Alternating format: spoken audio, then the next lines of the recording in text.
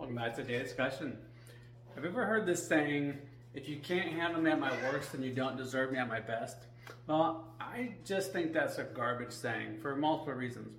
One, if the person you're dealing with is also at their worst and you can't handle them either, that means neither one of you can handle each other at your worst.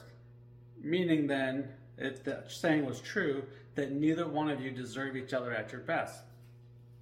Now, even if that other person was at their best, they still may not want to deal with you because their inner peace isn't worth your emotional baggage.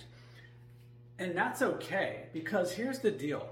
When you have to, or I should say, when you feel like you have to say that, or when you do say that, really all you're doing is trying to pass off, or not you, but anybody saying that, you're trying to pass off your emotional control. You're trying to pass off your ability to control your emotions and all these different things to somebody else. You're giving that other person the responsibility for your emotions and your actions and saying, well, no matter what I do, you have to handle it. And if you can't handle it, I shouldn't have to. But that's just not true. At the end of the day, we just need to learn how to deal and handle our own emotions. That doesn't mean other people can't help us out, but ultimately you have to make that choice. They can only guide you along the path. So if you choose to not do that, there is nothing that they can do that's going to stop that, because that's an internal choice. Now, the better idea is to work on your mindset, because as I've done this, because I've been there, I have gotten better and better at dealing with people in these heightened states, and also helping control my own heightened state and not letting it get out of control.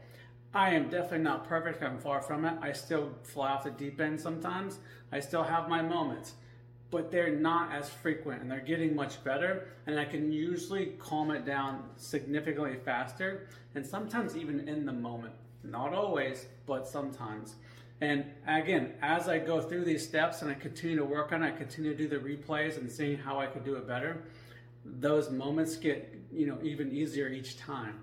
Again, not easy overall, but easier than they were before. So hopefully that helps somebody else, and let me know if you ever want to have a conversation about this stuff.